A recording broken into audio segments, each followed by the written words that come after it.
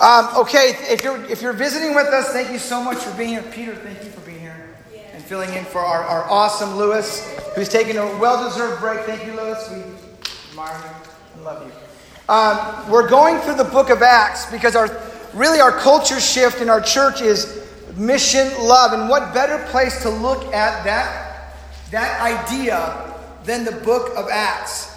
And the book of Acts was the Acts of the Apostles after Jesus had died and resurrected. And these kind of were their actions. This was the start of the church. And last week I left you with Peter preaching a message to the Jews and those who were converted to Judaism in Jerusalem at the festival of Pentecost, because this rabbi known as Jesus of Nazareth had died, and some were hearing that he resurrected from the dead. And so as these Jews were there celebrating the Pentecost, they came across the 12 apostles who were speaking in a foreign tongue. They were speaking actually their language from Cappadocia, Pontus, Arab, Pamphylia. It was a miracle, and these people were like, how is this even possible that they're talking in a different language?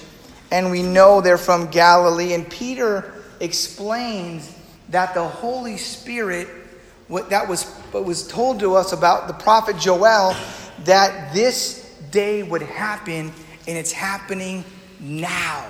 And there's this miracle, and they just can't believe it.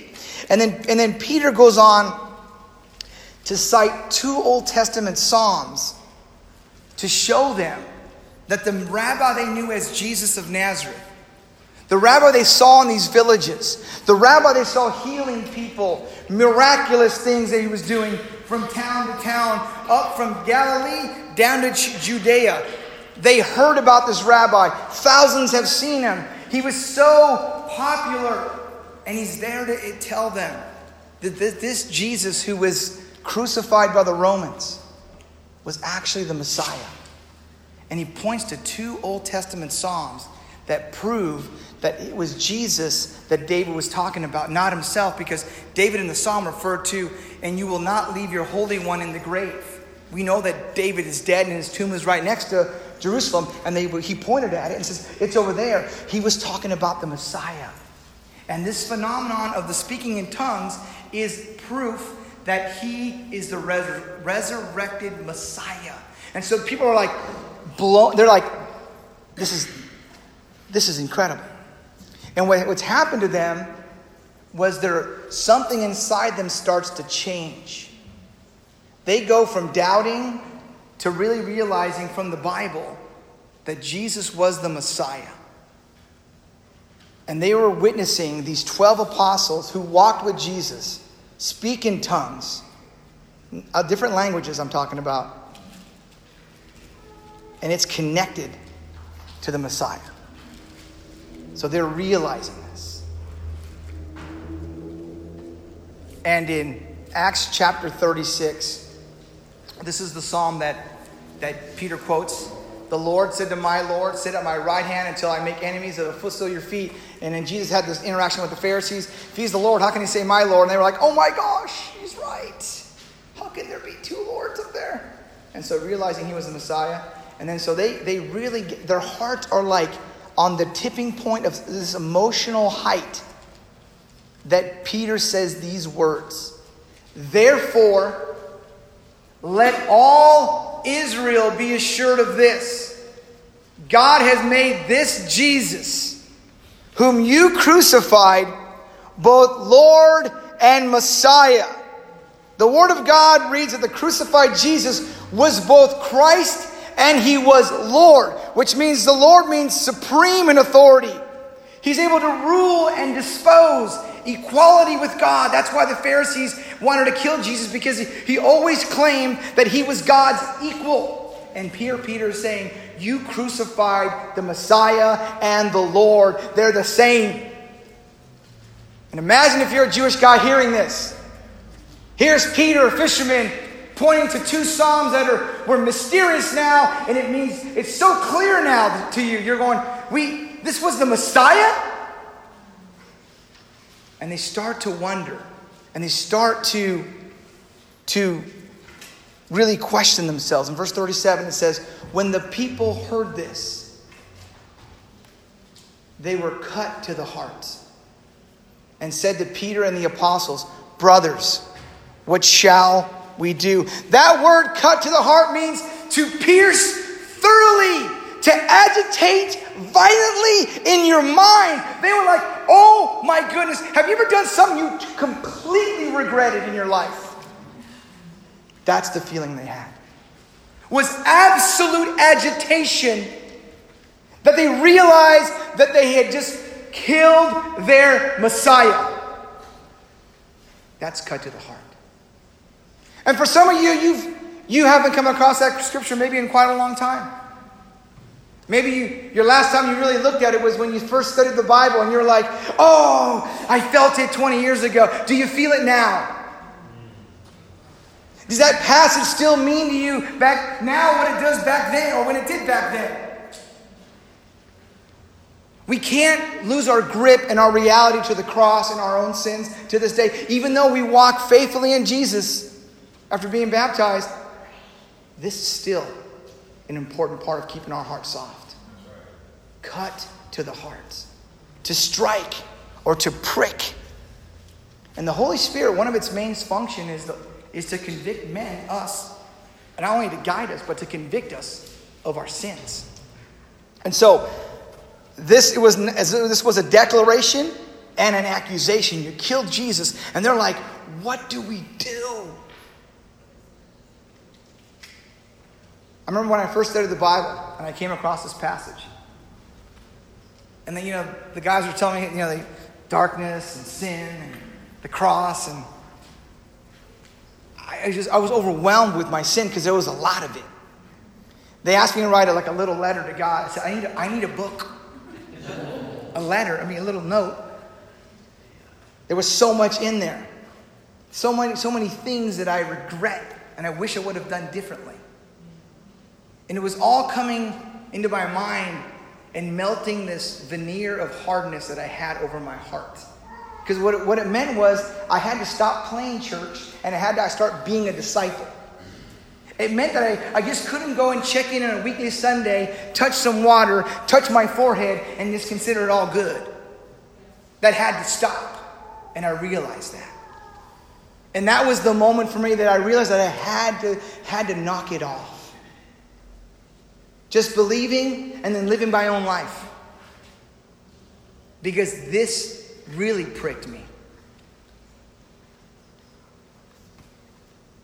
Their question had a ring of desperation.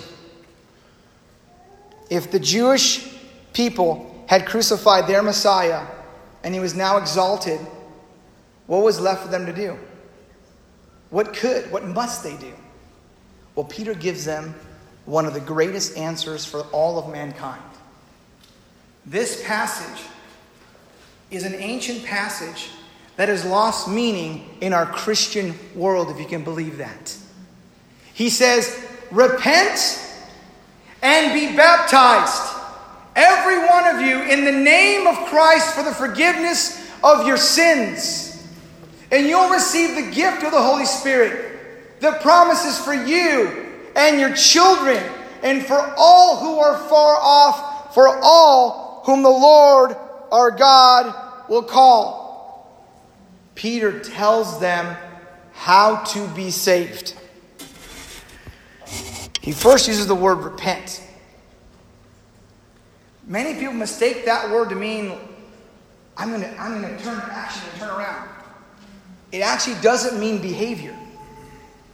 Although you might have been taught that, it was incorrect. It's the changing of your mind. It's a shift in what you believe.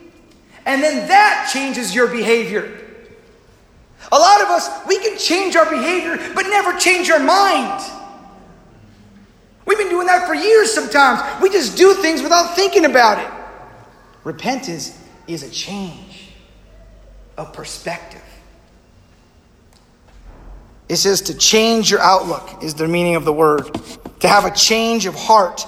To reverse the direction of your life. And the results are obviously a change in your conduct. But it changes here, internally. and then we change. He says that. Because a lot of these guys, they didn't go home and fix their situation.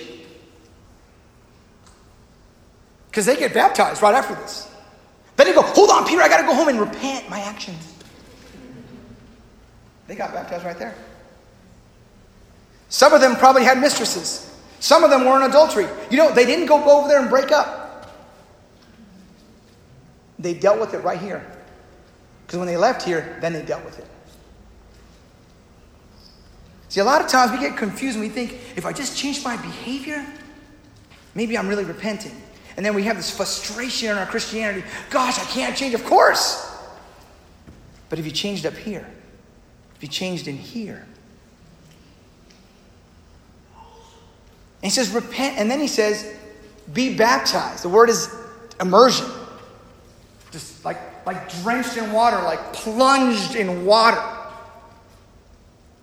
When I was growing up, I just kind of splashed, splish, splash. Until I really realized what that meant, it changed everything. Was this a Jewish baptism? Because they were Jewish, and it was a Jewish holiday. Go back one. Was it only Jewish people? No, it says for all who are far off. It says for all whom the Lord our God would call. It didn't matter if you were Jewish or Gentile. This was the entrance into Christianity. And what I'm about to show you is shocking. Next slide. So, along the years of the history of Christianity, baptism has been hijacked. The belief today that baptism washes your sins away, they would call you a lunatic today. Today you would be considered, that's not true, because after Martin Luther penned that thesis on the Roman Catholic Church, he changed the doctrine of baptism. It changed like that overnight. It became, if you believe, you're saved. Just like that. And from that point on in America, churches were founded on the belief of just my faith. It's part of the answer, but it's not the full picture. People that print your Bibles became institutionalized. And churches were created, and they printed the Bible, and guess what they put in their Bible? In the little commentary underneath. Just believe. And so for the last 700 years or so, 600 years on my math may be off, baptism is no longer essential to your Christian. It's an option if you want to. So let's take a look, and not just what Peter said. Let's take a look at what the men who came after Peter. Peter died, and the church was still existing. Let's look at this quote. This is from a man named Justin Martyr, who was a lawyer, who became a Christian, who was defending the faith when it was illegal in the Roman Empire to be a Christian. He says this in defense of Christianity, and he's talking about how one becomes a Christian. He says, there's no other way to obtain God's promise than this, to become acquainted with Christ, to be washed in the fountain spoken of by Isaiah for the remission, which means forgiveness, of sins. And for the remainder to live sinless lives. Justin Martyr, Trifo, chapter 44, 110 AD. I mean, that's just Justin. Let's try another guy. Maybe somebody else is this. On the fifth day, the living creatures which was produced from the waters were produced, through which is also revealed the manifold wisdom of God in these things. For who could count their multitude and various kinds? He's kind of making an analogy. Moreover, the things proceeding from the waters were blessed by God, that this also might be a sign of men's being destined to receive repentance and remissions of sin through the water and the laver of regeneration, as many as come to the truth and are born again and receive blessings from God. Theophilus 1:15.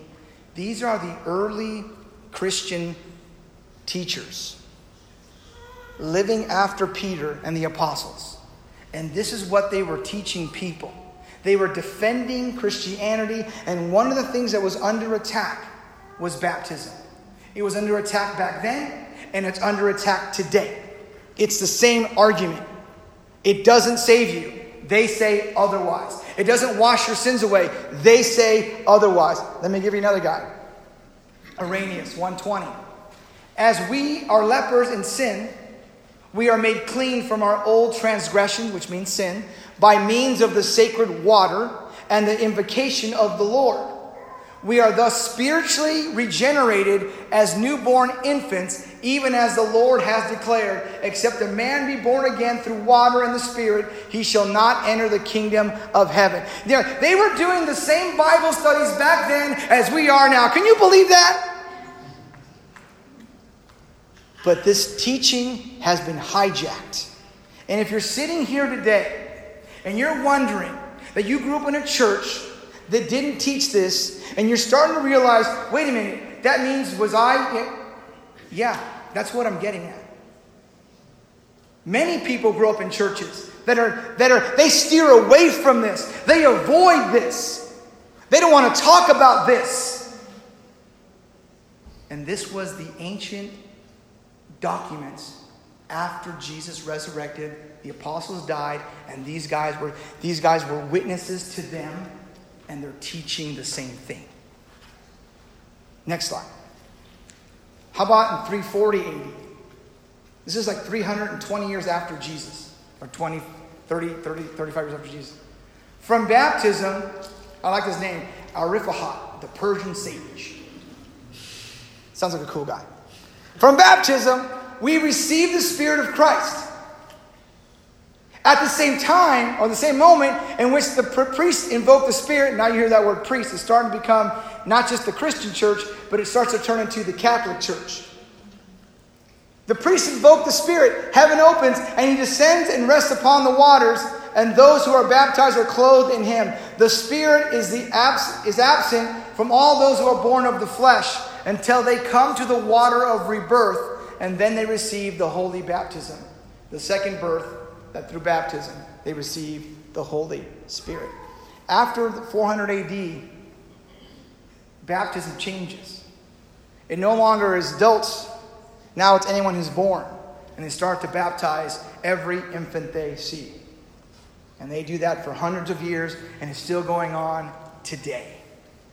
But I wanted to show you the history because it's important for you to understand, if you're here visiting with us, you have to really go to the Bible. You know, today I looked at commentaries. And the commentaries say the opposite of what I just showed you. Because the commentaries were written by men who lived in the 21st and 20th century and the 19th century. They lived almost 2,000 years after Jesus. So am I going to believe these guys who were right there? Or am I going to believe the guys who were 2,000 years removed? My common sense tells me these guys were there. Peter said it. These guys witnessed it. These guys are teaching it. But every time I open a commentary, it says the exact opposite. No, it doesn't really mean that. And they use these fancy Greek words to say, well, he really means this. And I have to really learn Greek to understand what they're even saying to me. When it was very clear, it says to repent and be baptized. That's what it says. But they established their churches on faith alone. So the ability for them to turn and admit it is so difficult. And it's so hard. That's why it's important for you to know the history. Because history repeats itself. That's why you have to know it. Baptism was hijacked at the highest levels of the spiritual forces of darkness. Satan works really hard to keep this hidden from most people. He doesn't want everyone to know this. Because then you have to act on it. So this baptism, these forefathers. What about Paul, the apostle? He was in the book of Acts. He was a Pharisee. He knew the Bible. So Paul, one of the greatest Pharisees of all time, who knew the Bible, and he hated the Christian church, and he was persecuting the Christian church, and he was arresting the Christians. He just despised them. Gets met by Jesus on the road to Damascus. And he tells the story of his conversion. And look what he tells in his conversion. Next slide, please. That's Cyril. We'll skip him. There's another guy if you want to look it up. There's another guy. Here we go. I mean, I could show you hundreds of slides about history. But here is Paul the Apostle. He's recounting his conversion. He's telling the governor how he became a Christian. He met Jesus. He was blind. He went to go see one of the guys, in the town. And the town, he put his hands on him. He was able to see. And then this is what is told to Paul, the apostle, as he recovers from his blindness from seeing the Messiah. And what are you waiting for? Get up, be baptized, and wash your sins away. Does that sound like what the early fathers taught? Didn't it sound similar? That's what the Bible teaches. But that's been hijacked. But you know what's happening now in mainstream Christianity? If you've been a disciple 30 years, you'll appreciate this. If you've been a follower, the mainstream Christian churches are now using the word discipleship. They're now using the word multiplying disciples. They're now using the word discipleship partners. I saw that in my little Twitter feed, and I almost fell out of my chair. I had to respond. I had to say something. I just couldn't resist the chuckles. I said, 30 years we've been doing this, but I'm so happy you're catching on.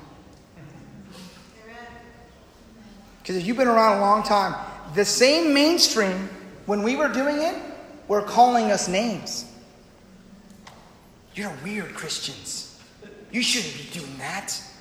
People have private, personal lives. And they were making fun of us. And they were now like, hey, discipleship partners. And I had to chuckle.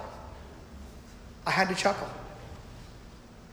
Men like Francis Chan are now saying what Paul's saying. Men like David Platt. People are catching on to what the Bible's actually saying. So today's sermon is a short sermon because it's to the point. Think back at your own baptism. Does it match the Bible? Because when you get baptized, you get the Holy Spirit.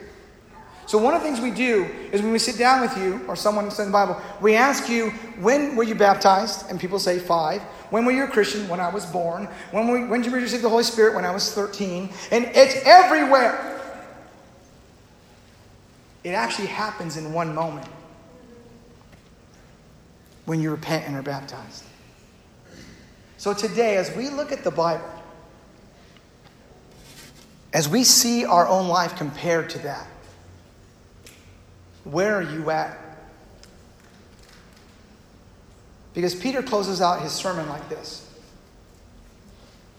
And with many other words, he warned them and he pleaded with them. Save yourselves from this corrupt generation. Those who accepted his message were baptized. And about 3,000 were added to their number that day. I always wondered, how do you baptize 3,000 people in a day anyway? It's a lot of people. Well, in the Jewish religion, they have a lot of ceremonial baths all around Jerusalem. And that's where they went. And 3,000 were baptized in one day.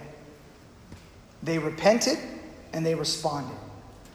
But their hearts were pricked. And I'm not sure if your heart is pricked or not. But my heart was sure pricked. Because my baptism didn't match that baptism. My baptism was completely different. I was actually 8 years old. And I went to a fountain. I stepped forward and I got splashed in the face with some water. And then I got some presents. And then I had my favorite meal at home. And I was pretty fired up. And then I was 22 years old. And I read that passage. And I knew my world was just rocked. As they say today, shook. And I had to make an adult decision.